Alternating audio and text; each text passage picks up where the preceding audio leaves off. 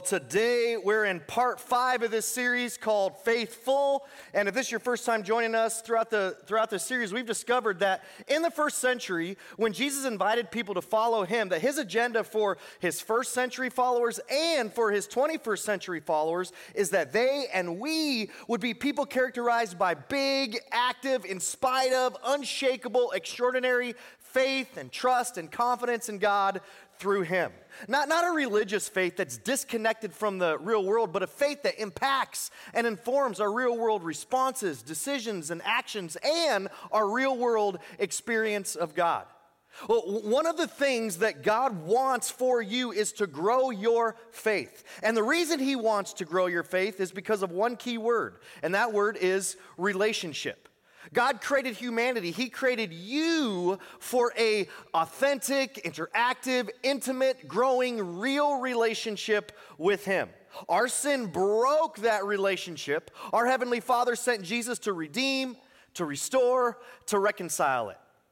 But what you need to know, and it's so important that you know this, is that our faith in Jesus and the quality of our relationship with him, those two things are intertwined because, as we've talked about throughout this series, as trust goes, so goes the relationship. That's true between husband and wife, between colleagues, between friends, and that's especially true between you and God. And what all this means is the more our faith in Jesus grows, the better our relationship with him will be. And the better our relationship with him is, the more God's glorified, the more we experience God's power and presence in our lives, the more God transforms us into everything that he's created us to be, and that's what God ultimately wants for you. Some of you, somewhere along the way, lost faith, and you want to rediscover it. You want to restart it. Other of you maybe want to start faith for the very first time. Many of you simply want to grow or strengthen your faith. Well, the reality is this, is that being faithful, it doesn't happen by accident. Being full of the faith that God wants for you and that you want for you, it doesn't happen by chance. The question is, how do we get and develop big, active, enduring, go the distance, unshakable faith in Jesus? The kind of faith that shows up at work and at home and in trauma and our fear and worry in the midst of our challenges as we walk through the valley of the shadow of death. The type of faith that fills us with a hope and peace and confidence that God is with us, that God is working, that God is there when we experience suffering, pain, hardship, trials, and disappointment. And those are the questions that we're attempting to answer throughout this series. Based on what Jesus taught and modeled, combined with hearing the hundreds of stories of people who have developed extraordinary faith, we've concluded that there are 5 faith catalysts that God uses to fuel our faith. Now, there may be more, but I'm convinced that there are at least 5 because over and over and over when people say, here's the thing God used to grow and transform my faith, they always seem to fall into one of 5 categories. And so far, we've looked at 3 of those 5 faith catalysts. We start off looking at practical biblical teaching. And then a couple weeks ago, we looked at the catalyst, private spiritual disciplines. And then last week, we dove into the third catalyst, pivotal circumstances. Today, we're going to focus in on the 4th catalyst that God uses to fuel our faith. And the truth is that I've yet to hear of someone's faith growing that didn't include someone else in it. They always talk about a person who, now looking back, God seemingly placed in their life and in their path at just the right time. These are what I call providential relationships. Over and over and over, when people tell their stories about how their faith and trust and confidence in God grew, you'll hear something like, then I met this person who was a follower of Christ. Then my coach talked to me about Jesus. Then my friend invited me to his church. Then there was this person who spoke hard truth in my life in the most loving way. Then this woman who I barely knew was there for me when I needed it the most. Then my mom remarried and my stepfather introduced me to faith. Then that person, they just listened to me and they prayed nonstop for me. Then they challenged me in a way that absolutely rocked my world. And then I watched this person walk through what can only be described as hell on earth with a peace I didn't understand, but they said it was because of their faith in God. And I'm so glad they showed up in my life when they did. I'm not sure how I would have been able to make it through that without them. I wouldn't be where I am today apart from them. It's like God just put them into my life at just the right time. And I didn't know it at the time, but looking back, it sure seems providential. It seems a little bit like it was divine intervention, because they provided the insight and perspective that God knew that I needed. They gave me encouragement and hope that I had been praying for. God used them to confront me and convict me in ways I didn't want to be, but God knew that I needed to be. It was like God spoke to me through them. It was if God intervened in my life through them at just the right time, and as a result, my faith in God grew. Many people's stories sound a little something like this. Go ahead and take a look. So it was 1995, and Mike and I had been married for a year already. He was in the Air Force at the time, and we had just moved to Keflavik, Iceland. He was part of a small Air Force squadron. It was just a very exciting time, just newly married and just trying to figure things out. And we decided to try and add to our family. And unfortunately, our first 3 babies were miscarriages. And that wasn't what we had hoped for or what we wanted, but it happened. When I miscarried for the 3rd time, it really did feel like my heart was broken too. Like I could physically feel like my heart was broken. And all those dreams that we had talked about, all those names that we had talked about, they weren't coming true. And that's really hard, because they just kind of send you home. One night we were just getting ready to go to sleep, and I told my husband that I just didn't feel like I'd ever feel joy again. The pain just was engulfing me. And fast forward 2 weeks later, and we were at church, and a guy who had just gotten to the island the day before came up to us and said, "I feel like God wants me to tell you guys something." And so we were like, okay, what is he going to tell us? And he said, "I feel like God wants me to tell you that you're gonna feel joy again." And I just went in full-on ugly cry. Like, I whispered something in the dark to my husband, and here God was encouraging me and telling me that I was going to feel joy again. The God of the universe, the one who sent his son, just wanted to encourage me and to know that this wasn't where it all ended.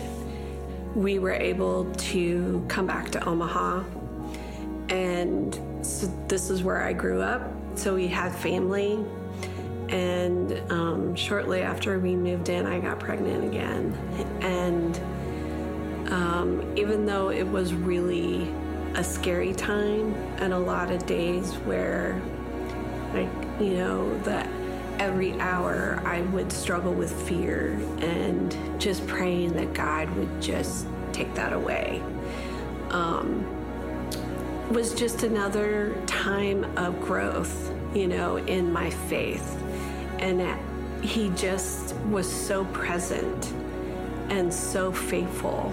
When you go to a doctor and you don't really have an appointment, military hospitals, you just expect to be sitting there for all day, until they could squeeze you in.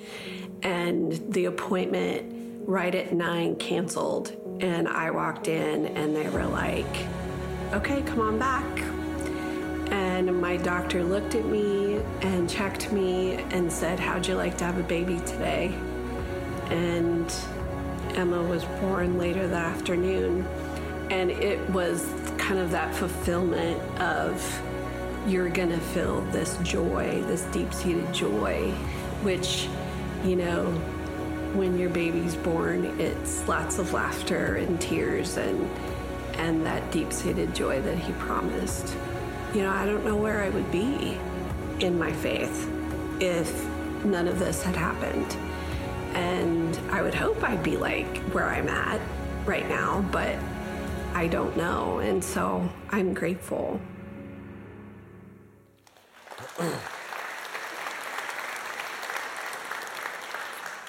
Yeah, Marcy talked about her faith grew in the midst of an extremely hard, pivotal circumstance. Talked about that last week. And it happened because she recognized God intervening and God speaking into her life through that one person, that providential relationship. Here's the big idea I hope that you remember from today, is that God uses people to transform our faith. I would argue every single time.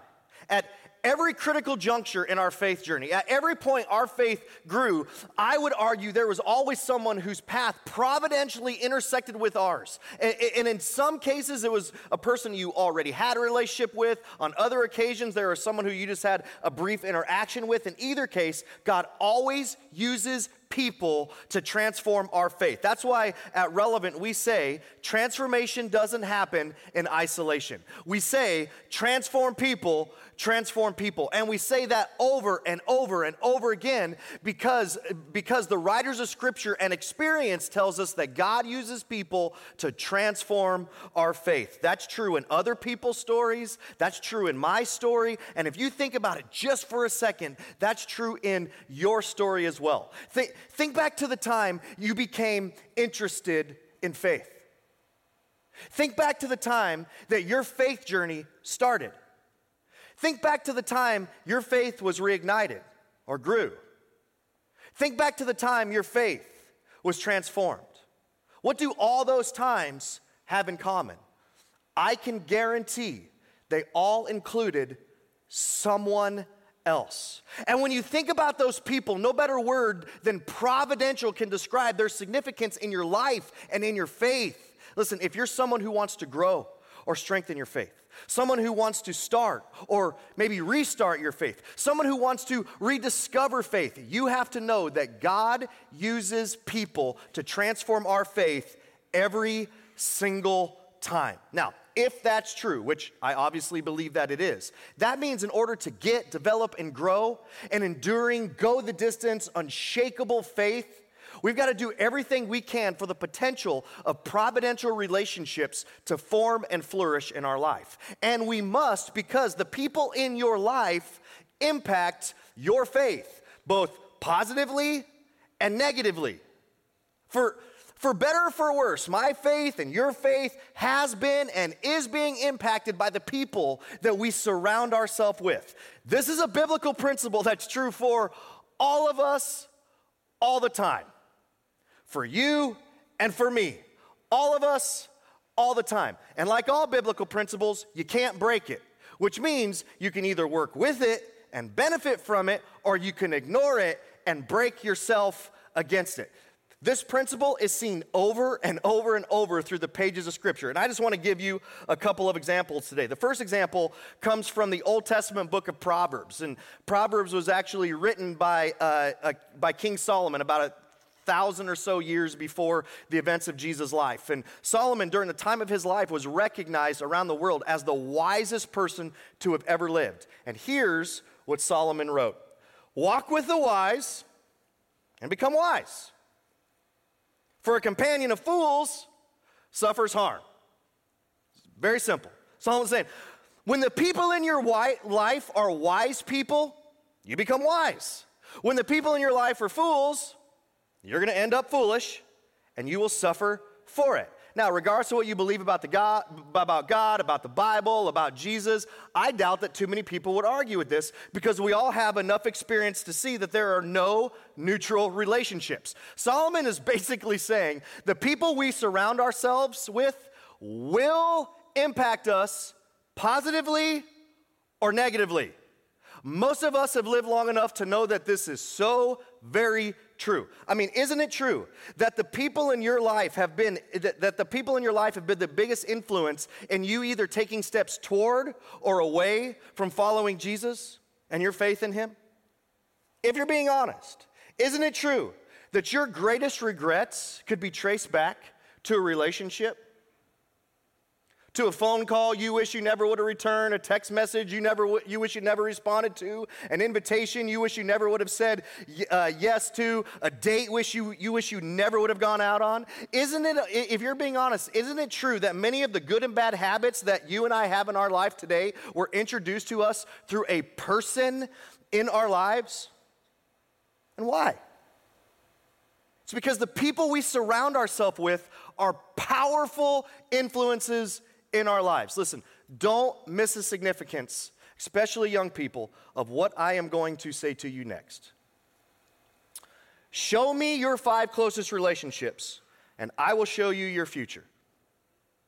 Show me your 5 closest relationships, and I will show me your 5 closest relationships, and I can almost predict with accuracy what destinations that you will arrive at spiritually, physically, morally, financially, mentally, emotionally. Listen, if the 5 closest people to you are generous, loving, respectful, following Jesus, successful, healthy, wise, you're probably going to end up there. If the 5 closest people to you are idiots, drug addicts, selfish, agnostic, lazy, complainers, unhealthy, fools, you're likely going to end up there as well. I'm going to say it again. The people in your life impact your faith both positively and negatively, which means if you want to get and develop and grow extraordinary faith, you've got to surround yourself with people who are already there. If you want to have fragile, frail, weak faith, all you have to do is surround yourself with those people and you'll have it. And if we're being honest, some of you are being honest, that's what's happened to you. That's why some of you have lost and abandoned your faith. All you got to do is look at the people around you. Every day, our lives intersect with others who are extraordinarily influential in growing or eroding our faith, in pushing us toward or away from Jesus. You and I can count on that for the rest of our lives. The second example I want to show you is from the New Testament book of 1 Corinthians. 1 Corinthians is actually a letter written by the Apostle Paul to a church, to a community of Christ followers in the city of Corinth about 30 or so years after the events of Jesus' life. And here's what Paul writes right at the end of this letter. He says, "Do not be misled."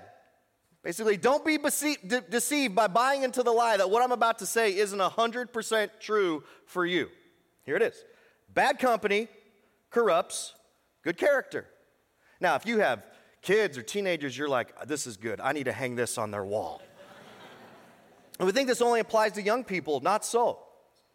What Paul is saying is the wrong type of people in your life will negatively impact you no matter how young you are or old you are, rich you are, poor you are, how big of faith you have or how little of faith you have. But we already know that, don't we?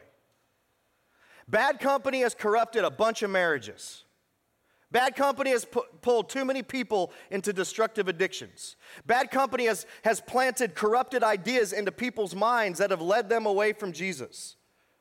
Bad company has destroyed so many people's self-worth and eroded so many people's faith. You don't have to be a follower of Christ. You don't have to believe what is written in the Bible to be true to know that the wrong kind of relationships impact you in a way that create the wrong type of outcomes and the wrong kind of behaviors.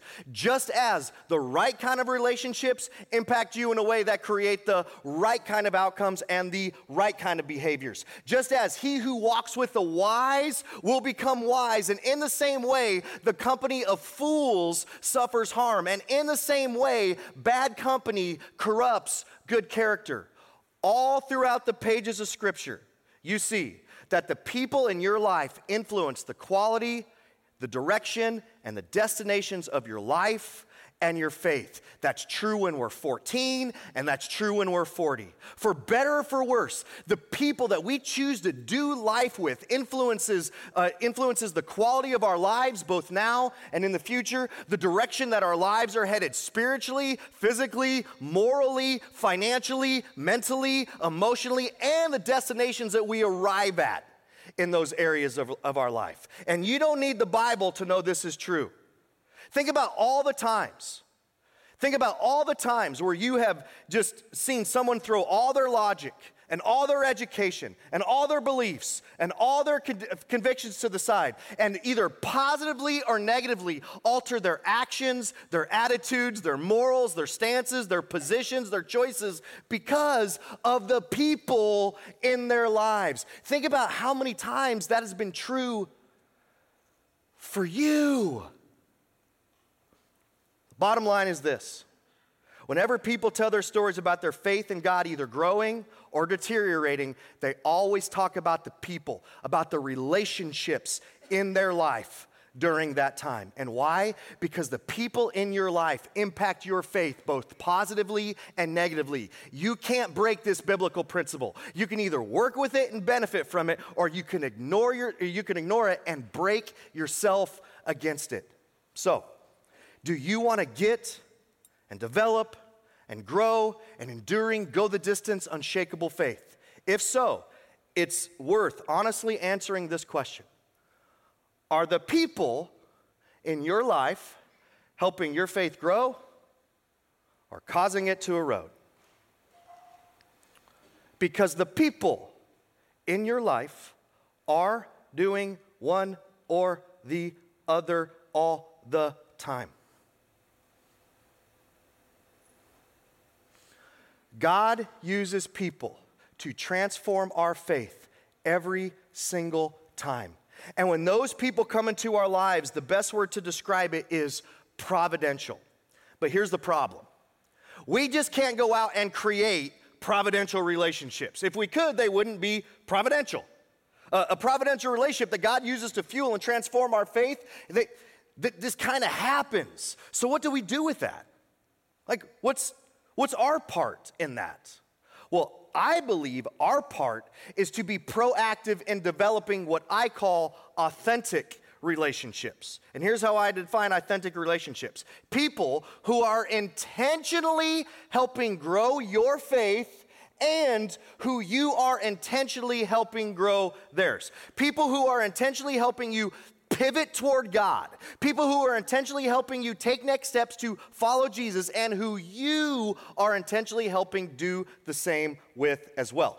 I believe that authentic relationships have the most potential to be the providential ones. Therefore, we can and we should do everything we can for these types of relationships to form and to flourish in our lives. The author of Hebrews weighs in on this dynamic. Hebrews is a book in the New Testament that's kind of like a long, complicated sermon, if I'm being really honest with you. And in one section, the author of Hebrews is urging followers of Christ to persevere in their faith. And here's what he said.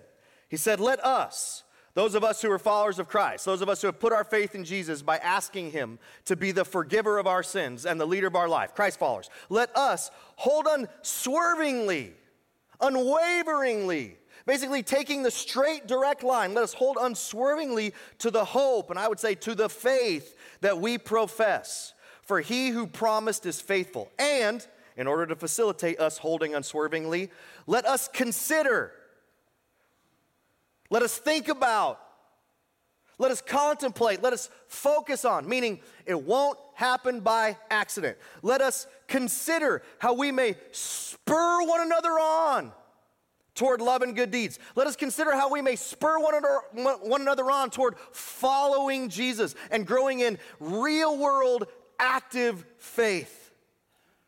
Not giving up meeting together. Why? Because the people in your life impact your faith. But encouraging one another in faith. Not getting up, meeting together, as some of you are in the habit of doing. I'll come back to that in a second. But encouraging one another in our faith, and all the more as you see the day approaching, referring to the day when Jesus physically returns. When it comes to our faith being transformed, when it comes to being faithful, when it comes to recognizing God's faithfulness, who we surround ourselves with, well, it matters. It matters. And the hard truth is, listen to me, this may be the reason that some of you have lost faith or are losing faith. Some of you are not in or have gotten out of the, in the words of the writer of Hebrews, habit of surrounding yourself with people of faith. And you've got to know this. People lose faith when they quit surrounding themselves with people of faith. People lose faith when they quit surrounding themselves with people of faith. People drift away from their, you got to know this, people drift away from their community of faith, and they drift away from people of faith before they drift away from faith. Every single time. Why? Because God uses people to transform our faith every single time. Listen, God wants to strengthen, He wants to grow, He wants to fuel your faith. But for that to happen, you need to surround yourself, and I need to surround myself with authentic relationships, with people who are intentionally helping you grow in your faith and who you are intentionally helping grow in their faith as well. You need to, because authentic relationships have the greatest potential to be the providential ones. Unfortunately, you can't magically make authentic relationships happen. But you can create the potential for them to happen and to form and to flourish. And the great news is that you're part of a church that is committed to doing everything we can to create relational environments that helps facilitate that. I don't know why the lights went out. They are going out though. Boom! There they are. I tried to work through it like it wasn't happening. You all saw it. I just kept in stride right there. I don't remember what I was saying. Back up. You are part of a church that is committed to do everything we can to create relational environments that help facilitate that. See it relevant? Our mantra is that circles are better than rows. We spend a ton of time, a ton of money, a ton of energy trying to get every kid, every student, every adult out of rows on Sunday mornings and into circles, into smaller communities of people, into a small group. For our kids and students, these are our next-gen small groups. For birth through pre-K, those are Sprout small groups. For K through 5th grade, those are Relevant Kids small groups. For middle school students, those are Rooted small groups. And for high school students, those are Youth United small groups. For college students and adults, we call these small groups T-Life groups. So real quick, let me just talk to a few groups of people here. If you're a middle school student or a high school student, and you want your faith to grow, if you're not part of a Rooted or Youth United small group, I encourage you to take the next step and engage in one by middle school students getting it to Rooted Sunday afternoons at 4 o'clock, high school students getting to Youth United Wednesday nights at 7 o'clock. This is where you are going to be exposed to the first catalyst we talked about, practical biblical teaching that inspires and empowers you to follow Jesus, and where you'll get connected into a small group of 8 to 10 other students and a small group leader who is committed to invest in you and your faith. Listen, middle school students, high school students, God wants to transform your faith. He wants to grow your faith, but transformation doesn't happen in isolation. So engage. These small groups are the best environment for the potential of authentic relationships to form and flourish in your life.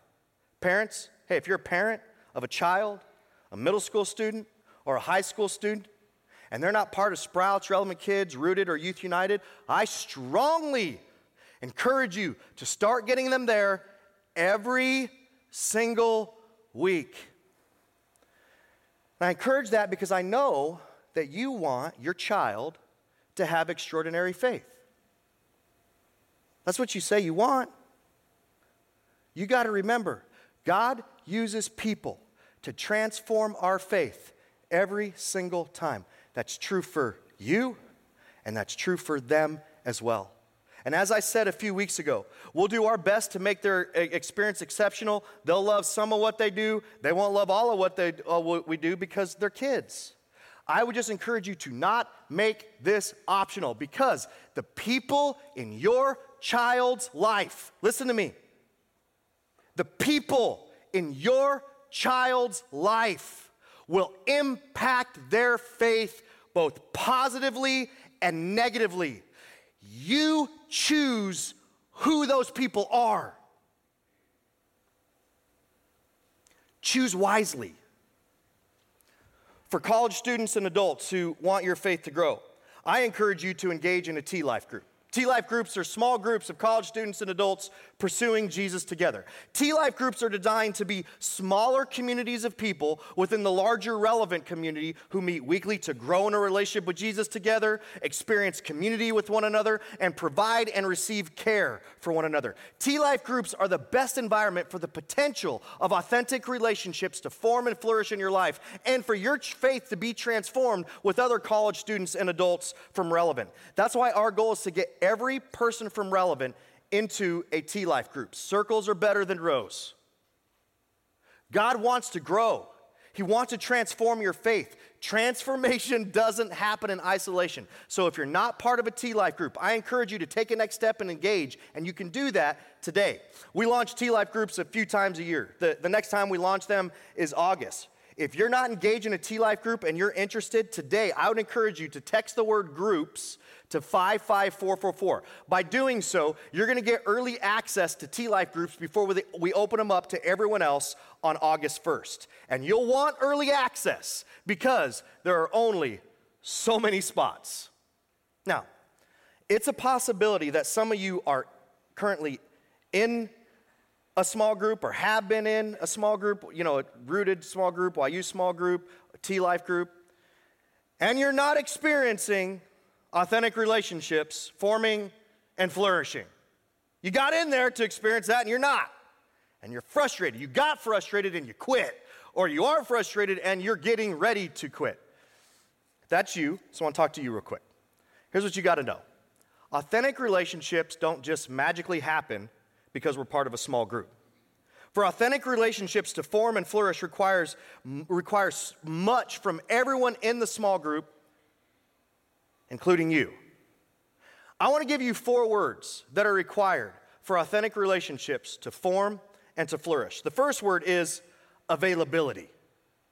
In order for authentic relationships to form and flourish, we must be available with our time, available to pray with one another, to care for one another when each other are in need, available to be there, available to listen, available to respond. Listen, hurry and busyness kills so much, the greatest of which are authentic relationships. For authentic relationships to form and flourish requires we love one another just as Christ first loved us. And this quote is so cool. I love this quote. Love has a speed, and it's slower than you are.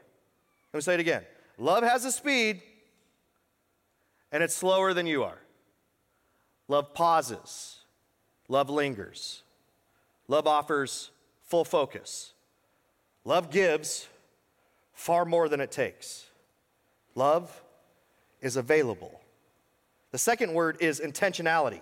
In order for authentic relationships to form and flourish, we must be intentional to reach out to one another, to share our lives with one another, to pray for one another, to care for one another, to pursue one another, to get together with one another, to meet with one another, to encourage one another, to speak life into one another, to listen to one another. Love is intentional.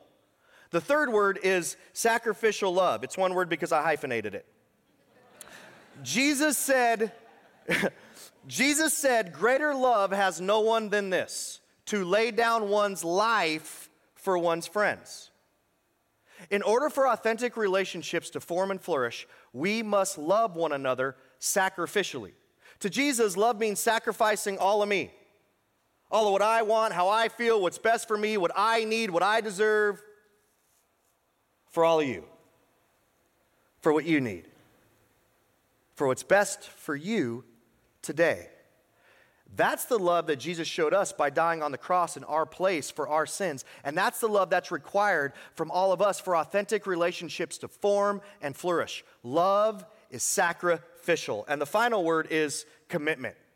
You can't microwave authentic relationships. It takes an enormous amount of time for a very long period of time for authentic relationships to form and to flourish. Therefore, we must be and stay committed to them. Being committed to show up to group when we don't feel like it. Being committed to forgive one another when they hurt our feelings. Being committed to not give up on them. Being committed to not quit on them, not quit on the group, not quit on church and jump to another church. Being committed to being available and being intentional. Being committed to love sacrificially even when they don't deserve it. Being committed to care for the people in our group and allowing them to care for us. Being committed to helping the people in your group take next steps to following Jesus and allowing them to help you do that by teaching one another, challenging one another, inspiring one another, empowering and equipping and confronting one another, giving accountability to one another, correcting one another, speaking God's word into one another, walking in the fullness of grace and truth with one another. This is what love does. Love is committed. So, are you loving and pursuing the people in your small group like this? If you've been frustrated in the past, or you're currently frustrated in your group, here's what I can guarantee happened. What happened is everyone in your group was not doing that. That's what happened.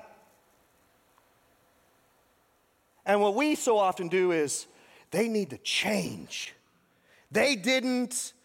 So I got frustrated, I quit. But let me ask you, were you? Are you? So we want others to go first and be the change. And Jesus is saying, you go first. You be the change. That's how things change. So if you've disengaged, if you're like, I was out, I got frustrated, I quit, you got to re-engage and start doing that. For your faith to grow, you've got to surround yourself with authentic relationships, with people who are intentionally helping you grow your faith and whom you are intentionally helping grow theirs. You need to, because authentic relationships have the potential to be the providential ones. The best environment for the potential of authentic relationships to form and flourish is one of our next-gen small groups or a T-Life group. But that will require availability, intentionality, sacrificial love, and commitment over the long haul from everyone in the small group, including you. And you'll want to do what's required because God uses people to transform your faith every single time. You'll want to do what's required because when you do, God will use you to help grow and transform someone else's faith. And listen, when you're the providential relationship in someone else's life, well, nothing will grow your faith more than that. So do you want to develop, and grow, and enduring, go the distance, unshakable faith? Here's my question for you. If so, what next step will you take for the potential of authentic relationships to form and flourish in your life? Whatever your next step is, take it. Take it because transformation doesn't happen in isolation. Take it because God uses people to transform our faith every single time. And maybe one day, when you're telling your story about how your faith grew, you'll talk about how God providentially put that person in your life. And who knows, maybe when they're telling their story, they'll talk about you being the providential relationship in their life. Dear Lord, I pray whatever next step you would have us take, I pray we take it. That's engaging in a group or how we just interact with the people in our group and love and are committed and serve and whatever you'd have us do. I pray that we do it. I thank you for giving us one another. That we don't have to do this faith journey alone. I thank you for the people that you put in my life that have helped grow my faith and remind me of your faithfulness when my faith has wavered. Lord, I pray that I can hopefully be that we can hopefully be that in so many other people's life. We pray all this in Jesus' name. Amen.